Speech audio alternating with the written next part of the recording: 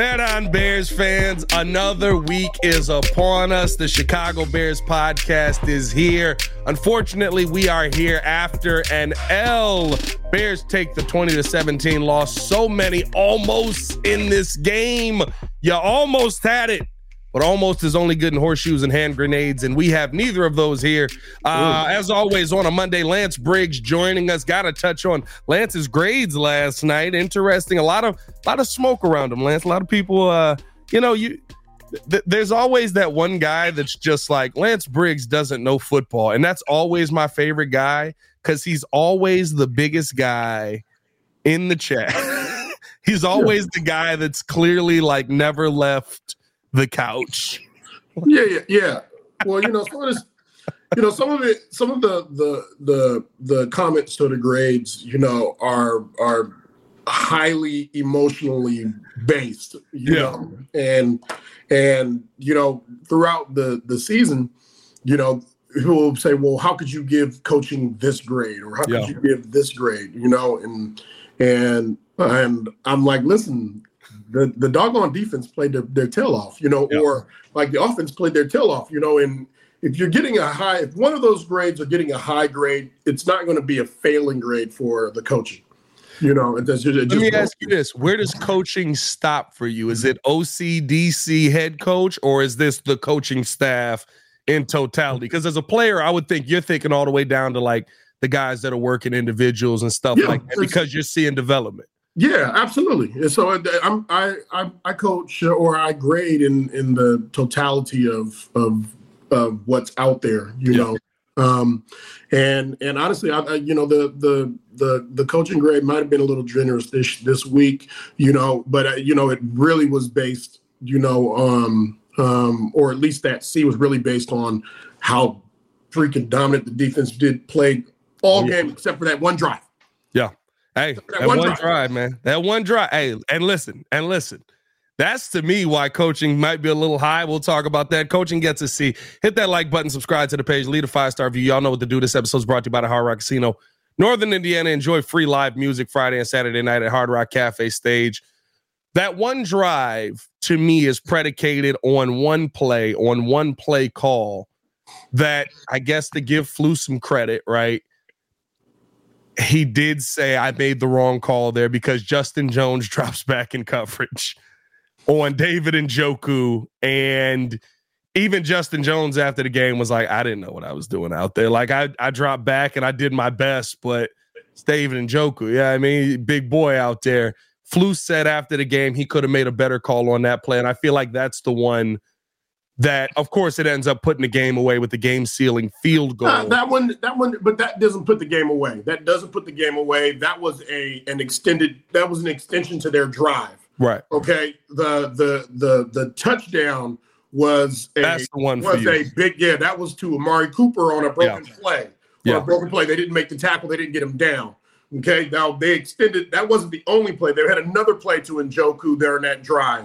And look, maybe it wasn't the best call, but it was still a call. It was still a call, and they got him down. And they got him down. In certain situations, you can get that, or you get a zone dog, and you have your weak side backer who's carrying the Y across the field.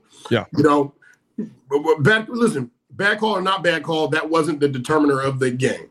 Okay, right. They still had opportunities to force them to kick that ball, to kick or get 3 points out of it, or take the ball away during that drive.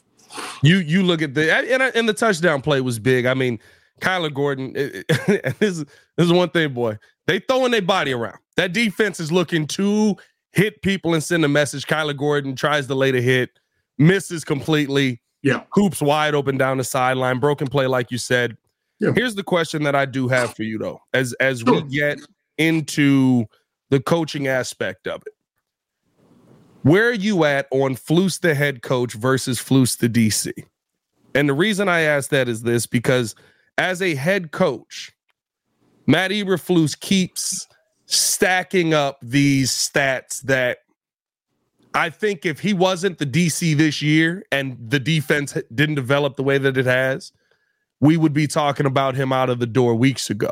But because of what we saw versus Detroit, how we saw this defense play versus Cleveland, how this defense is coming around. He might be staying the push-off. But another stat coming out last night is no head coach in NFL history has ever lost multiple games in a single year despite owning a 10-point lead and a 2+ turnover margin heading into the first quarter.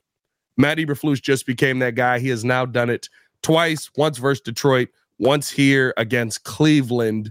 And I feel like this is just adding to the list of first-time things as a head coach that Flus has done to the Bears' detriment.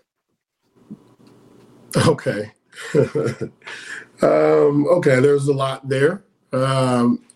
Your last statement is what he's done to help to the Bears' detriment. I don't see it that way. Okay. Perspective is everything. Okay, so if you're a team that is building, and you are the first in history to have 10-point lead and to lose these games with a two turnover margin heading into the fourth. Turnover margin. Yeah. Okay.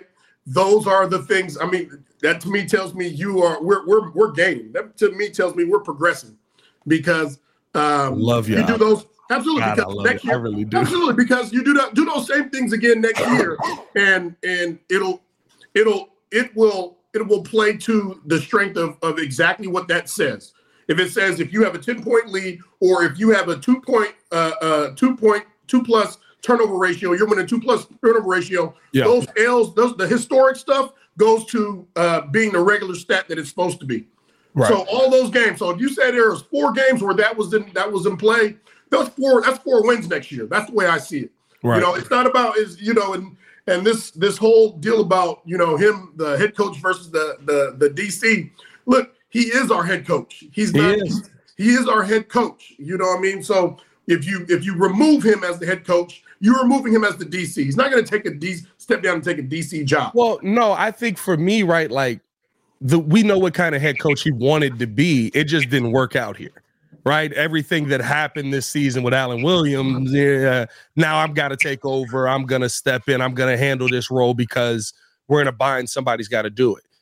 If he wants to go back to being that CEO type of head coach, is the value still there for him as the DC? Now, I know we've talked about, he can always take it back over, but that to me is, are you bringing somebody else in that could possibly take this defense in the wrong direction? Are you bringing somebody else in that's not going to call the defense the way that Flus would call it? And is Flus going to step in? I think the biggest thing for me is he going to step in and say, you're doing it wrong? Right? Because I think that there are times where I look at Luke Getsy and I would love to see Flus say, right, the players said yesterday, Darnell Mooney, DJ Moore, in the third quarter, we're not being aggressive enough. We need to be more aggressive. If your head coach isn't realizing which person said that? Mooney and DJ Moore both came out yesterday and basically said in that third quarter they felt like it got a little bit complacent, right? They were up 17-7 with how the defense was playing. When were they not complacent? When were they not complacent in the game? How can they judge the third quarter as being complacent compared to the rest of the game? The offense was complacent. I'm not out. The offense was complacent the entire game. Yeah. All right. Let's put it like that. You're saying the whole game. It was a complacent. Yeah. They were complacent the whole game. All right. They didn't block well. All right. They didn't convert on third down. They were terrible on third down. Okay. You know what I mean? There were wrong routes that were ran, especially by Mooney on a third down to convert. All right. So let's not get into complacency. We want to get into complacency in the third quarter. No, it was there beforehand. All right. The only thing that wasn't complacent was the defense, doggone it. My favorite part about this is the second I said Darnell Mooney, the first thing Lance thought was the dude that dropped the ball. That wasn't the first drop. That wasn't the first drop of the game. Or an errant route, or a route that was run that the quarterback, we went on the same page with the quarterback. No, 100%. The offense to me was not on point for most of the day. I guess maybe they feel like they got another lead, and offensively they were like, okay, the defense got us the rest of this game. To me, again, that's a moment where I would like to look at my head coach and say, we going to dial something up? Are we going to look at something? Are we right? Those are I feel like we've had so many moments where we've been waiting for Flus to go to Getsy and say, fix it. But see, here's the thing. wasn't in total disagreement with Getsy's calls. Like the only thing that I probably didn't like is that they didn't commit to running the ball. Neither did Cleveland. You know, it was the execution that had more that I had more issues with. Yeah. You know, than the calls. You know, they're like if you can't block up front, if you're not consistently blocking up front, we're going to be in trouble. Yeah. You know, we knew that you know, and so and a lot of those times they kept the tight end in. They kept the tight end in. They did do that. They did the best they could to try to help the protection. You know, with Myles Garrett, you know, and Zaharias over there, man, there are gonna be problems. There's gonna be problems, but still the execution wasn't there. You know, there were drop balls, especially in that opening, like Tunyon. There was that ball, you couldn't have laid it up any more perfect than it was laid up there. Yeah. You know, and so that's all I'm saying. You know, I'm not gonna go more into depth on all of this stuff. So you're on board with how the game was called. The players got to execute it better at the end of it. I think the execution was poor. Yeah, I think that was poor. You know, and we're looking at a situation where, you know, everybody is on Getsy's head, you know, on a weekly basis. So now you don't execute, you know, the finger is going to be pointed right back where everybody wanted that finger to be. You know, but you know, now if they're executing and the game plan's not working, like it's a bunch of bubble screens all day long, you know, then that's different. But the calls and the situations with the tight end coming in and helping to chip and create more time, you know, that stuff. I get all that stuff. Yeah. No, and I do think that there was, listen, offensively, when you look at how the offensive line blocked, it's amazing to say that we had a 10-point lead going into that fourth quarter. I thought that and everybody wants to focus in on Braxton Jones. No, let's look over to the dude that's making $10 million a year. Nate Davis got destroyed all day. Nate Davis was going backwards all day. And when you have that, it forces you into a situation where Justin Fields has to make some kind of magical play for the play to work out for you. You had two passes that to me should have been touchdown passes at the end of the day. I'm not even talking about your miracle pass that he throws up at the end of the game. I just felt like you said, right? And I think your offensive grade spoke to that, right? A D- for the offense was perfect because everybody was at fault in that game. There were moments where I thought Justin Fields missed on some third down plays that they were open, going for a first down to keep the line moving. Darnell Mooney, my God. They couldn't get a third and short. The problem for me is the 4th and 1, right? And I get it, right? Listen, the part that Bears fans don't think about today is that's the number one defense in the NFL. They get paid to play just as good. They're very good. They're really, really good, right? Mm-hmm. But that 4th and 1 play where I thought you could keep the drive going, Darnell Mooney, just a little shoulder, a little anything. Like if you get just a little bit more, it secures the first down. If you just put your body in front of him and keep your body in front of him, it secures the first down. So you know, and so and probably more with Justin Fields, right? Yeah, no, there's no doubt in my mind. You know what I mean? And so, you know, when I hear the lackadaisical third quarter stuff, you know, if you just do your doggone job, you know, you extended drives. Who knows what happens on those extended drives? Yeah. So, you know, some of that stuff is just tough to hear. But I think it also goes to a little bit. I think there is some right that you do have to put on Getsy, right? To me, there's never an answer for 4th and or what was it? Yeah, it was another 4th and 1, right? We ran 2 of them that day. 4th and 1, and around to the skinniest dude on the field. Just sweet.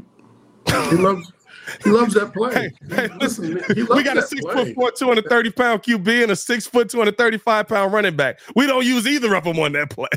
Look, you know, if I were the OC, you guys would be talking about, man, this guy Lance, he really loves to put 2 fullbacks in and just drive forward and wedge block it. You know, it's almost like the tush push He just really loves this play. He loves it because we got to get a yard. Yeah, we got to get a yard. Yeah, all right. We're coming downhill. Stop us. We're going to double team everybody and just push. You had talked about before, right? Like how coaches have to kind of toe that line of if you're not right, like if we blitz too much, defensive linemen are going to be like, hey, why y'all blitzing so much? On the offensive side, does it seem like he's just kind of given up on his running back room? And I talked about this with J-Mac yesterday, where he's trying to do this running back by committee, and it feels like you don't allow a running back to get a lather up. When we've seen Deontay Foreman be his best, he was the number one. Roschon Johnson was the backup. When we saw Khalil Herbert be his best, he was the number one. Roschon Johnson was the backup. Khalil Herbert's getting 14, 15 carries in a game. Deontay Foreman was getting 14. Now they're all like getting 5. Here's 5. Here's 5 for you. 5 for you. Figure it out. This is probably one of the most head-scratching, confusing parts of our game right now, because over the last, 2 months or so, Deontay Foreman has been a guy that we can count on. This guy gets hurt, this man may get hurt, or we don't have this guy. Deontay Foreman has been a bell cow for us. And right now you don't see it. You can't get any rhythm for a running back because this other guy, it's his rotational time, and then when how do you get a rhythm as a running back and get a feel for how we're blocking, how this defense is running, so I know what holes to hit and how to move this way and that way. If I'm only getting, three reps and then maybe 1 carry. Yeah. It's a tough game, man. It's a tough game. But you know what? And I heard Marshall Faulk say this. He said, the decline in the running back is because of the running back. He's like, there's too many running backs in today's game that are willing to take themselves out instead of fight to stay in. He was like, the bell cows never wanted to come off the field. And he's absolutely right. Like, and even when I remember being out there with Matt Forte, Forte did not want to come off the field, have a big run, whatever it is, and the coach would try to send somebody in for a play. They might get them in for a play, but Forte wanted to be in. Yeah. Like, we're a better team when I'm in here and I'm playing, and the trend really has come. Like, I see a running back have a nice little run, and he starts tapping like, hey, I need a couple plays. Come on, man. Like, why don't you want to stay in? Until you're absolutely gassed and your coach is like, you got to come out for a play. All right, coach, I'll come out for a play, but I'm back in after this. And to that point, right? Like, here's just so people don't think it's just like, oh, well, this is what the modern NFL is. Doesn't change who the player is, right? Here's the numbers. Khalil Herbert, 18 carries, 103 yards, 10 carries, 76 yards. He hasn't had double-digit carries the rest of the season, and he hasn't had over 50 yards since then. Look at Deontay Foreman. Remember, he didn't play the first 4 weeks of the season. When he comes back, 15 carries, 65 yards, 16 carries, 89 yards. Got 9 carries a week after that versus the Chargers. We got our butts kicked, but 34 yards, didn't do much there. 20 carries versus the Saints, 83 yards. 21 carries versus the Panthers, 80 yards. This is in addition to what Justin Fields and Tyson Bagent were able to do, right? Then you just fall off. 6 carries, 14 yards. This is when Khalil Herbert comes back. 11 carries versus the Lions. He ran for 50 yards. He has 6 carries yesterday, -6. When you give him the ball consistently, and I'll guarantee you that's any running back in the NFL. The guys that are the great ones, the guys that put up big numbers every year, they're getting 12 to 15 to 18 carries a game. Yep. It would be mind-blowing for you to not give Christian McCaffrey 10 plus carries a game. It would be career suicide.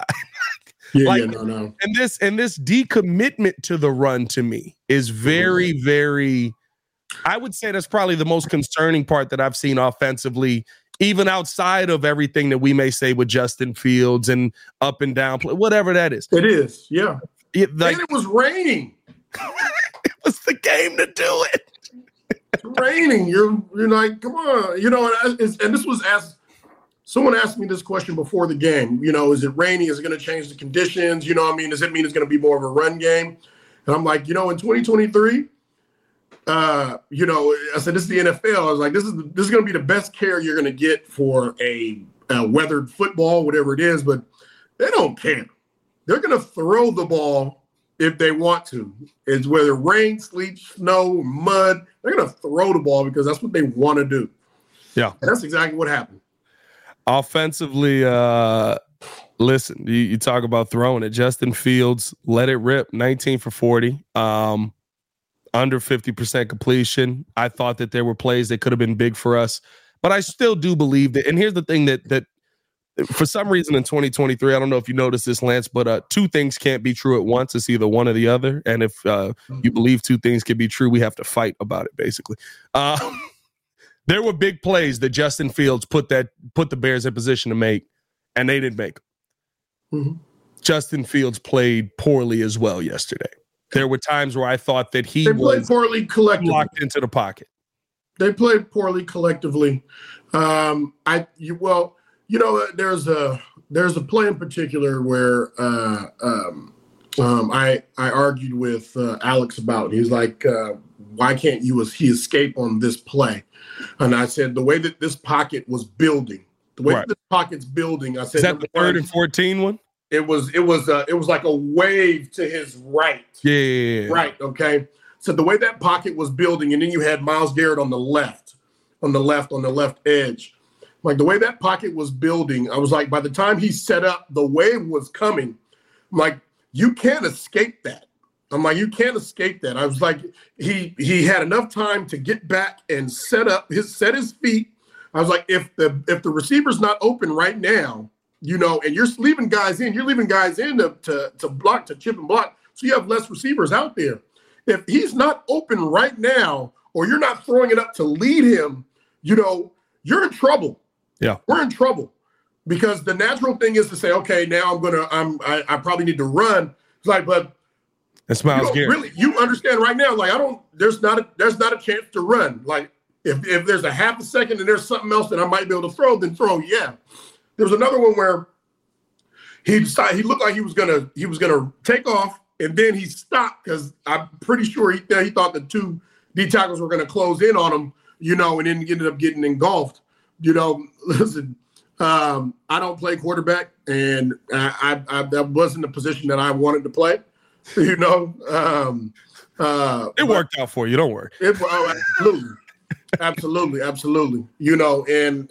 I do think that had he have gone, not hesitated, he probably would have had a shot to beat those guys out. But I'm not in that pocket. Yeah. I'm not in that pocket. And you try to do the best you can off the spur of a moment. Yeah, and I just offensively it wasn't enough, right? And again, Cleveland's defense is kind of good, right? Missing as many pieces as they're missing, they're still the best defense in the NFL, and to me, by a lot. And that opens up things for Joe Flacco by the end of the game. And I think this is what a lot of fans are going to look at, right? Like Joe Flacco still had a game where he put you in a position to win, even with all of the pressure that the defense brought.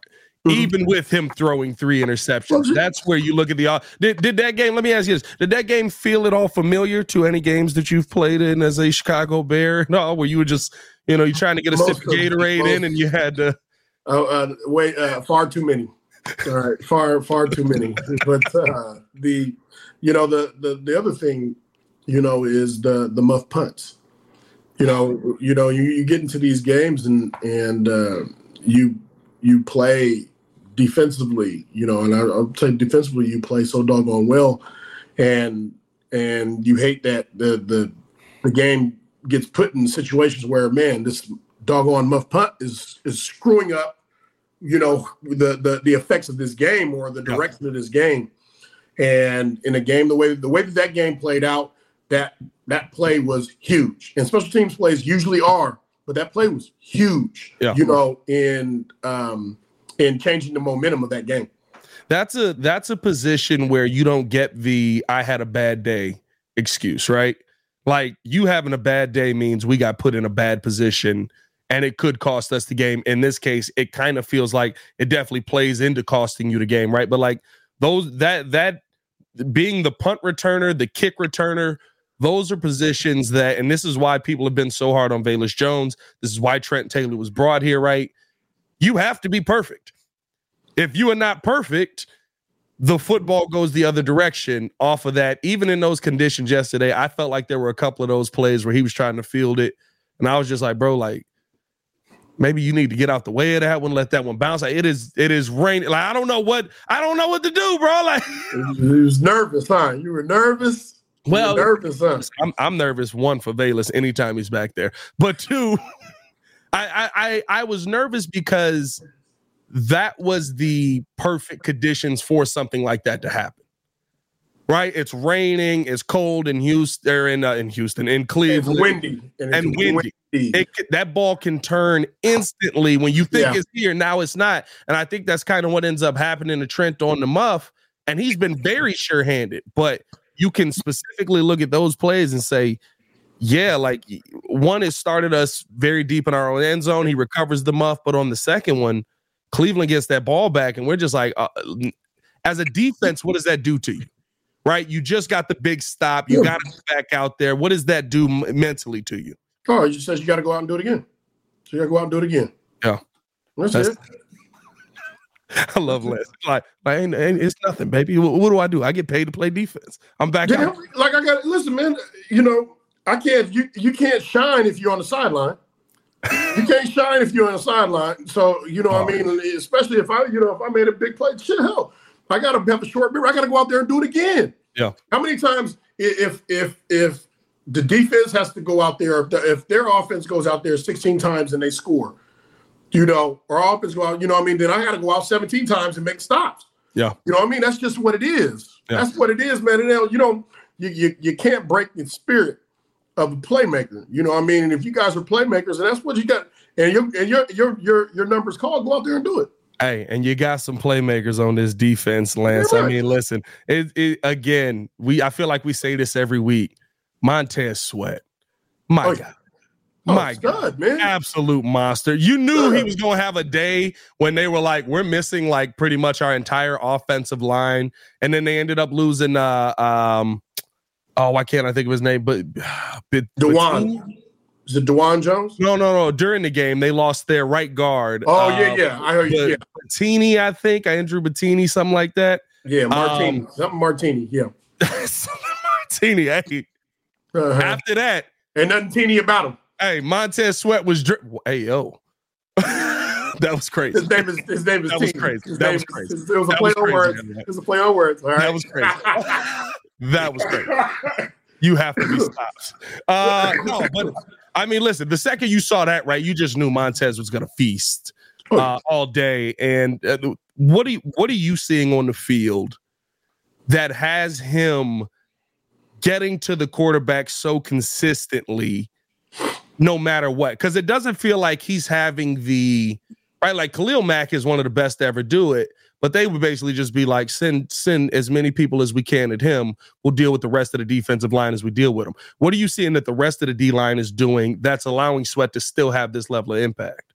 Well, one of the things, I saw from Gervon Dexter is, his vertical push was good. He was very stout in any of their games.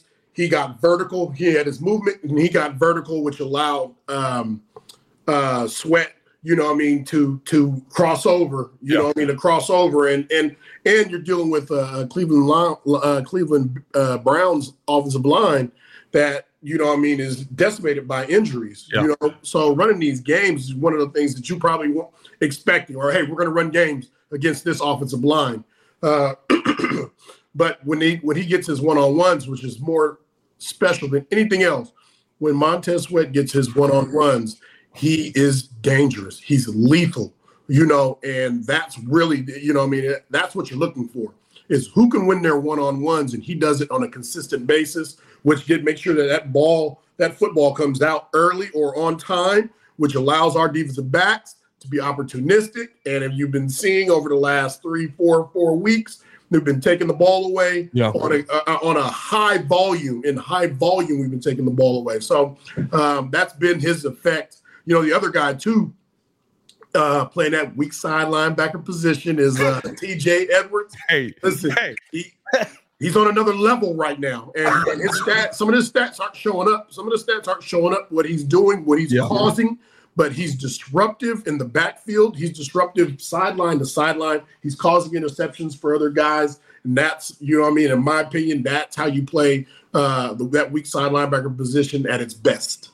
That hit that he laid that just popped the ball straight up. I was just like, my God, hallelujah. Like that. Bro, that felt like the shot heard around the world. And what I mean by that is that felt like the thing that's going to become a hallmark of this defense. That's going to be remember that play? Yeah, that was the spark of all of this, because you just saw right there, it was the first time where, to me, TJ Edwards and Tremaine Edmonds this season were finally in perfect sync. Right? It's always seemed like there's been a little bit of something, you know, one of them plays well, the other one, right, playing okay, or vice versa, right? That was Tremaine Edmonds was in the perfect spot. TJ Edwards was in the perfect spot. TJ Edwards lays the boom. Tremaine Edmonds catches it. Dare I say, for a second there, it looked like Briggs and Urlacher. I'm not going to go that far. It was a flash. It was 0.02 seconds. But it looked like they were in that perfect sync on the play. And that's the one that, of course, it ends up being a huge play for this defense and for the team as a whole. Well, if that's the case, and this is their first year playing together, then the future's bright. Future's bright.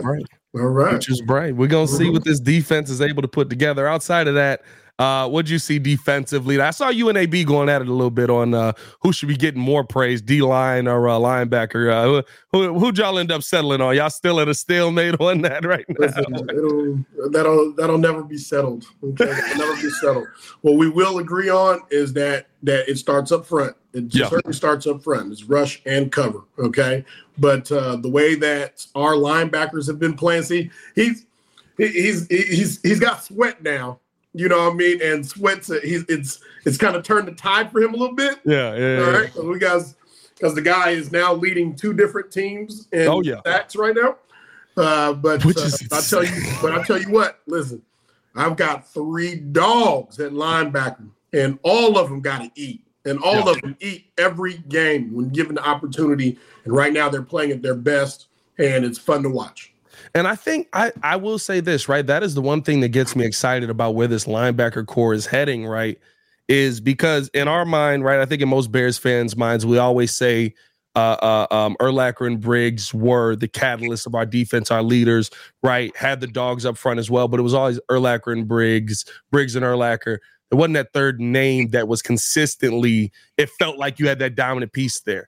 To me, I've got 2 dominant pieces in Edmonds and Edwards. And I think the smartest of the 3 of them might be Sanborn, because he just makes the I know where they're going to be. I know how they're going to run this. I know exactly the position I need to be in to make this tackle. Boom, he's there. And I love that about Jack Sanborn. He's got great instincts, and he's just he's a physical player. You know, just watching him against Detroit take out 2, you know, and make a play in the backfield, really cleaned it up for a lot of the defense because guys were out of their gaps. He's you know, and the other thing, one of the other things that I really love about Jack Sanborn is when he hits people, they go down. They don't go down. They don't fall forward. Yeah. You know what I mean? It's just an understanding of when I hit you, I need you to either go back or go down right there.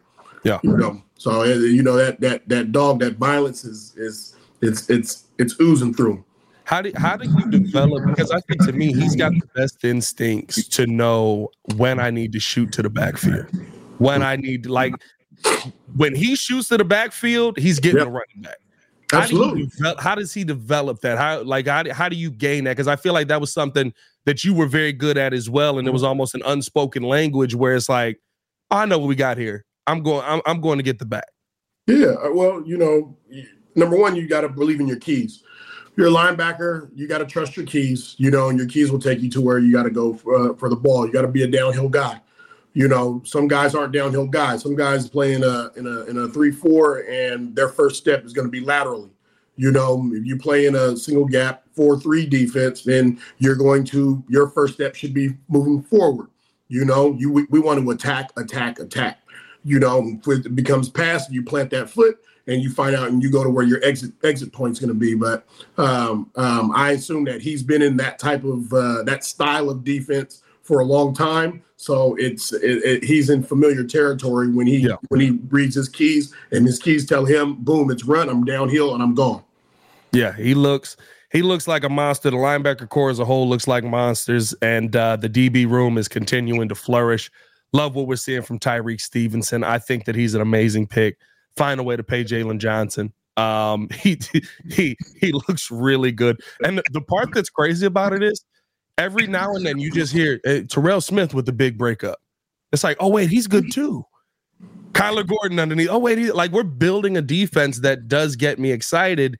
If we can keep the offense moving in the right direction and not have them getting D- from the professor.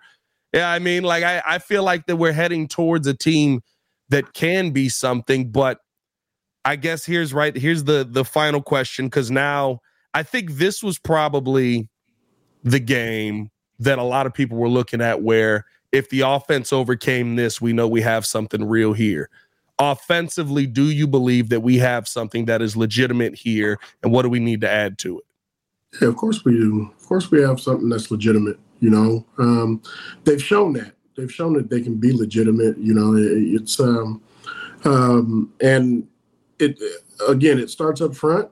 You know, if we want to continue to, or we want an offense that's going to be special, then we have to address our biggest needs, and our biggest needs are up front. You know, we need to have an offensive line that where the value of the offensive line is in the tops in the NFL. Yeah, we can't expect to be a good offense and our line, as far as pay wise, is ranked toward the bottom, the middle of the pack, the bottom of the NFL, and expect us to be successful. When you look across that line, you have to say, oh shoot, either we have a bunch of high paid free agents, we have a bunch of first round draft picks across that line, or a combination of the two. Okay, then we can say, all right, why are we not producing? Then you can say, why are we not producing? I don't know. Some of this stuff's not making any sense. Yeah. But in the breakdown of playing against a Cleveland Browns team that has a lot of talent, that has a lot of talent, and one of the issues that we had is in protection. The week before against Detroit, one of the issues we had was in protection. You know, we have to get that stuff shored up, but we don't. You can't shore that up with the non-elite talent. You got to be elite. You got to get the elite guys. I think the big turning point with this defense, or offensive line, I should say, was Tevin Jenkins, of course, getting. I think he got his bell rung pretty much because somebody was trying to talk to him on the sidelines, and he was like, "Hey yo, I'm Batman." I was like, "Okay, somebody, can we get him to the blue tent, please? Like quickly." Check him out. He was on the sideline doing a couple of your claps like this right here. I said, what? I said, why are you clapping? He said, I'm giving him a standing ovation. Hey, I just looked at the one dude holding him, and I swear as he was walking him back, he said, he don't know where he at. Yeah. So I think he got rung up a little bit, right? Got his bell rung a little bit. He was going up against Myles Garrett on that play, just ran into him. Yeah, I mean, tough time. It happens in unfortunately in this sport. And I think the concerning part was the immediate fall off of the line the second Evan was gone. And that speaks to the point that you made, right? Of you need to have those guys in there solidified. That's a special situation, but your entire the second he was gone, the left side of the line just fell over. Yeah. Right. And I like Braxton Jones. I don't love Braxton Jones. I think that Braxton can play. I think there's still things that he needs to develop at. Yeah. I feel the same way, though, about the guy that we paid $10 million to on the right side. Yeah. Nate Davis in pass pro, I like him, but I'm not going to sit here and act like there's not times where he doesn't absolutely look like a turnstile on the right side. Mm-hmm. That's concerning. We just paid him $30 million over 3. Yeah. Yeah. So again, we like I said, I think the consistency of our offense is going to depend on, number one, health, and number two, getting the elite guys to protect, to be up front and to stop the Myles Garretts, the Zadariuses, on the other sides, and those big guys. Then Tevin gets hurt, we can rotate somebody else in that is of high quality. Yeah. So, and I think we have an opportunity to do that and to get ourselves to that situation. You set up really well with this upcoming draft. I think now free agency. Free agency. I don't know, Lance. These free agent offensive linemen have been scaring me, bro. All the dudes that we just knew were going to be great dudes. We can't miss on these guys. They all not good. Well, number one, you got to do your homework too. We do our due diligence on one of these players. But offensive linemen that have proven in the NFL typically are supposed to be a better shot than getting a draft pick that's unknown in the NFL. Yeah. Where would you, with where this team is right now, where would you look to see the Bears go? Would you rather see him go with a vet that's proven on the offensive line, or would you rather see him go young, very Darnell Wright-ish on the right side, who had an okay day? It wasn't great for him either. Yeah, I'm fine with Darnell. I'm fine with him. He's going to be fine. Yes, I would get another piece to that offensive line. Whether let's see if there's a center that we can get in free agency. T. Higgins, as a wide receiver, if we can get him, snag him. Don't get me excited. That'd be a great addition. And then obviously trade back in that draft. Get some draft capital, some good draft capital. Pick up either Olofashanu or Joe Alt. Oh, shout out to you figuring out how to say his last name, because boy, that name be throwing me. No, listen. We got to do better now. That's our countrymen now. That's our countrymen. We got to be able to pronounce their names as well as we do the other Europeans. Okay, there we go. Thank you, sir. And but of the two, Alt is a lot easier. Let's be real. Come on. I talked to some of my countrymen the other day, man. They scolded me a little bit, and I said, you know what? I got it down. You don't have no problems with me pronouncing my countryman's name anymore. Olofashandu. All right, I'm gonna throw that in the memory bank. Shout out Lance, getting that one right. I'm sticking with Olu though. Not saying Olofashandu every time. And then obviously the next direction is going to be getting that elite 3 technique.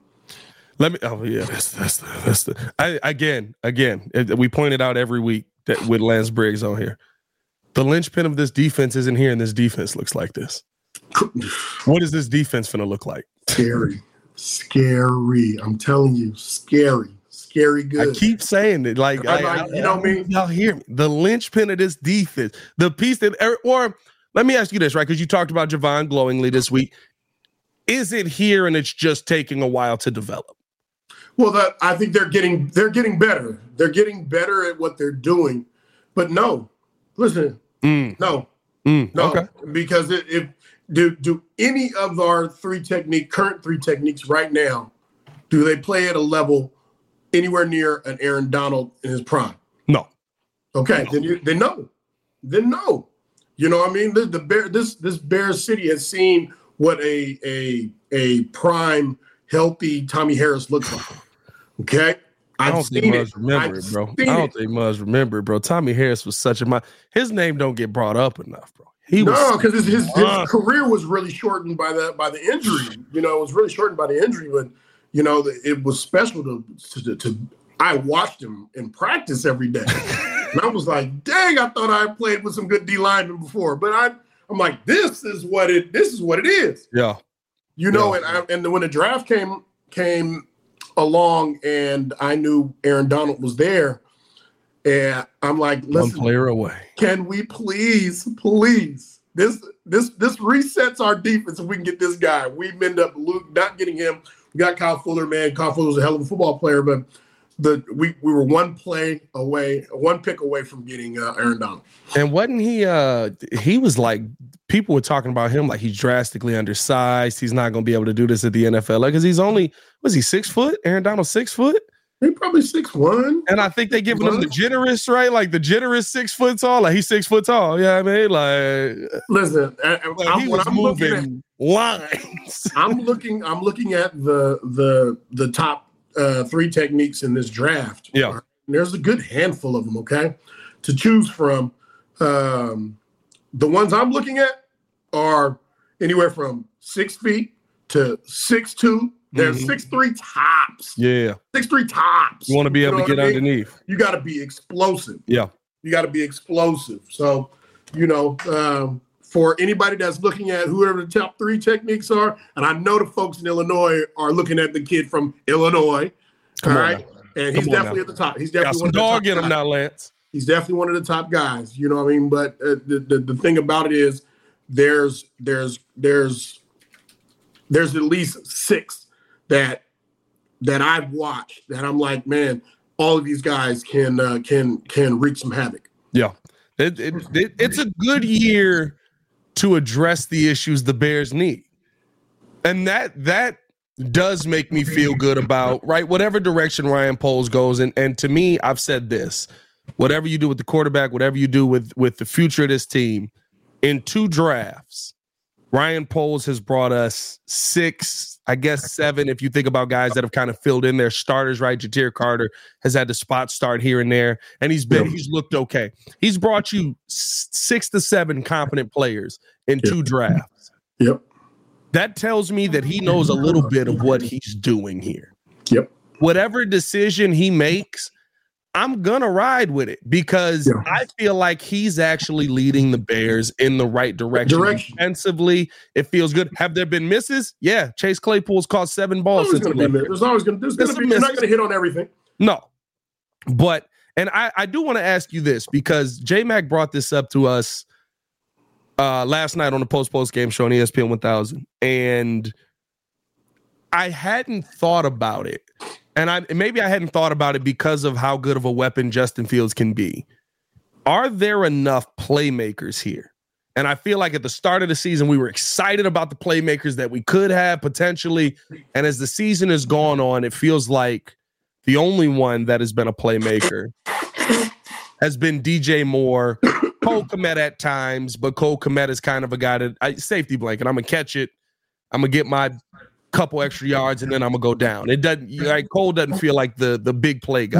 No one's consistent. No one's consistent in catching, and that's been evident over especially the last few weeks where people was like they will say, well, where's Mooney, and or on that last big throw that Justin Fields had, to Scott. And I'll say this about Scott. He dropped one at the end of the game against the Browns, and then he caught one and turned it into a big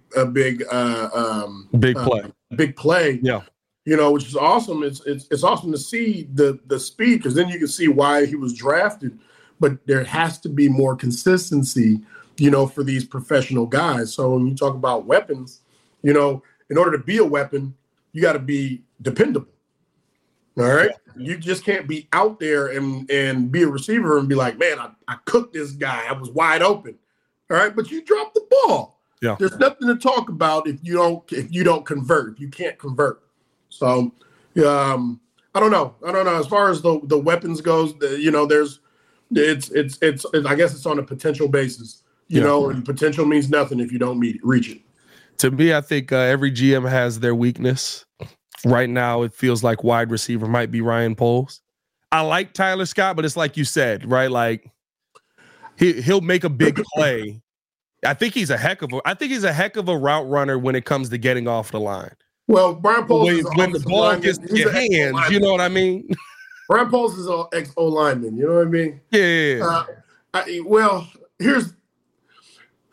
Yeah. I think every GM has a weakness. Like, unfortunately for y'all, right? Jerry Angelo's was the quarterback position. Yeah. Right? Yeah. Maybe not enough attention to the left tackle position. Like, I think that they're right. That's okay. Every GM has a weakness. If my GM's one weakness is wide receiver, there's enough of those guys in the NFL. I can pay one to come through. Guess what? We can trade for DJ Moore. I can deal with that. Right. I got you. But I mean, he's 1 for 4 on wide receivers right now. Yeah. That's okay. Can we get the offensive line right? Can we get the quarterback able to stay up in the pocket? That'd be nice. Yeah, I mean, and can we maybe get the play caller right? I'm just saying. I'm just saying, Lance. I know the players said they were lackadaisical only in the third. Only in the third quarter. Yeah. Hey, man. We appreciate you guys for tuning in and showing love. As always, hit that like button, subscribe to the page, leave that 5-star review. Y'all know what to do.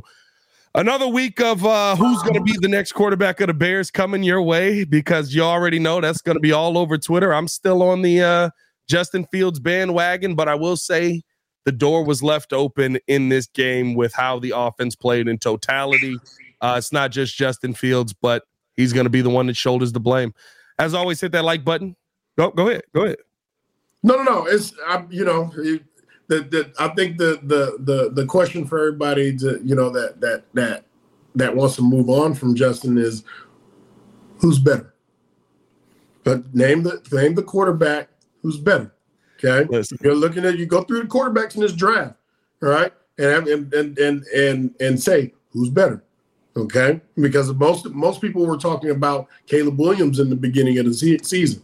All right, now people want to start throwing Jaden Daniels' name into the mix. They want to throw Drake May into the mix, but you guys don't throw those names in there if you haven't really done your research on all these quarterbacks. I'm not gonna say Jaden Daniels is better than Justin Fields.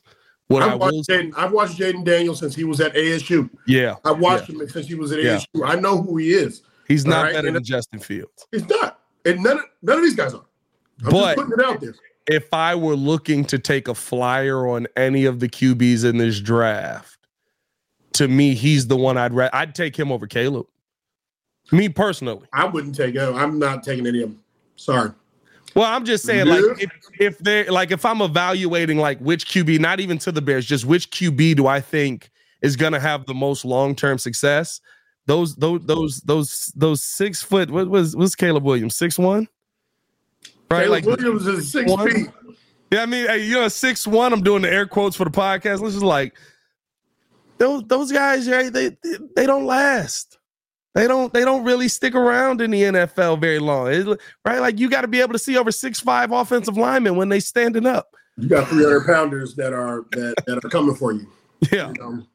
I don't know, man. I don't know. Maybe we're all wrong, and that's why Ryan Poles the GM. Hopefully, no matter what all our opinions on, he makes the right call. And what I will say is this: me and Jeff Meller were debating back and forth on the post game show as well about Justin Fields. And the thought process seems to be the general of, if Justin Fields gets a play caller that calls a game for his style of play, then he will become a good player. But that will not happen with the Chicago Bears. And my question to that is why? If you sit there and you look at all of that and you go, yeah, if he gets the right play caller, he's going to be great. But there's never going to be there's never going to be play calling that's going to satisfy everybody. It's just not. Yeah. It's just the world we live in. You know, it's just not. So for us, it's really, to me, it's really about trust the process of Ryan Poles.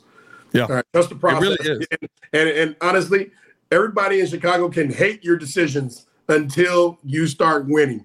All right, when you start winning, you'll turn everybody into a believer, Paul. So do what you do and do what you believe is right. And everybody else will be happy with the results when we're winning. Now, I was very young. I was very young when Lovey first got very young, right? So I don't remember it as well. And I wasn't listening to sports radio. I was probably like 7 or 8 years old when Lovey got hired. I'm not gonna lie to you. Was not to make you feel old. No. Were the dogs at the door for Lovey in year 2? Like were there a lot of people was it more of he's building something, or was it like, hey, this ain't what we thought it was? I don't remember. Well, his deal was, the first thing we want to do is beat Green Bay. You know, and we did. We didn't win a lot of games, but we did beat Green Bay that year. And then it was we're going to win the NFC, and we won that. And he's like, then we'll win the division, win the NFC. So we did all that, in year 2. And then, go to the Super Bowl, win the Super Bowl. We had a lot of pieces that were in place. Like it was good timing because we had a lot of pieces in place for the defense that he wanted, and he wanted those pieces and stuff. So it was a little different. So it wasn't as bad because y'all second season he was, what was his first season? 2004? Yeah, 2004. 2005 we won the NFC. We had 2005 y'all won the NFC. Oh yeah, so no, he was good. He was set. Yeah, never mind. Never mind. I take it back. All right, we gotta go. We miss you, Lovey. We miss you. Yeah. We gotta go. Hey, follow us on everything. Hit that like button, subscribe to the page, leave that 5-star review. Y'all know what to do. As always, your boy Pat the Designer, joined by Lance Briggs. Y'all stay safe out of Chicago. Bear down. Peace.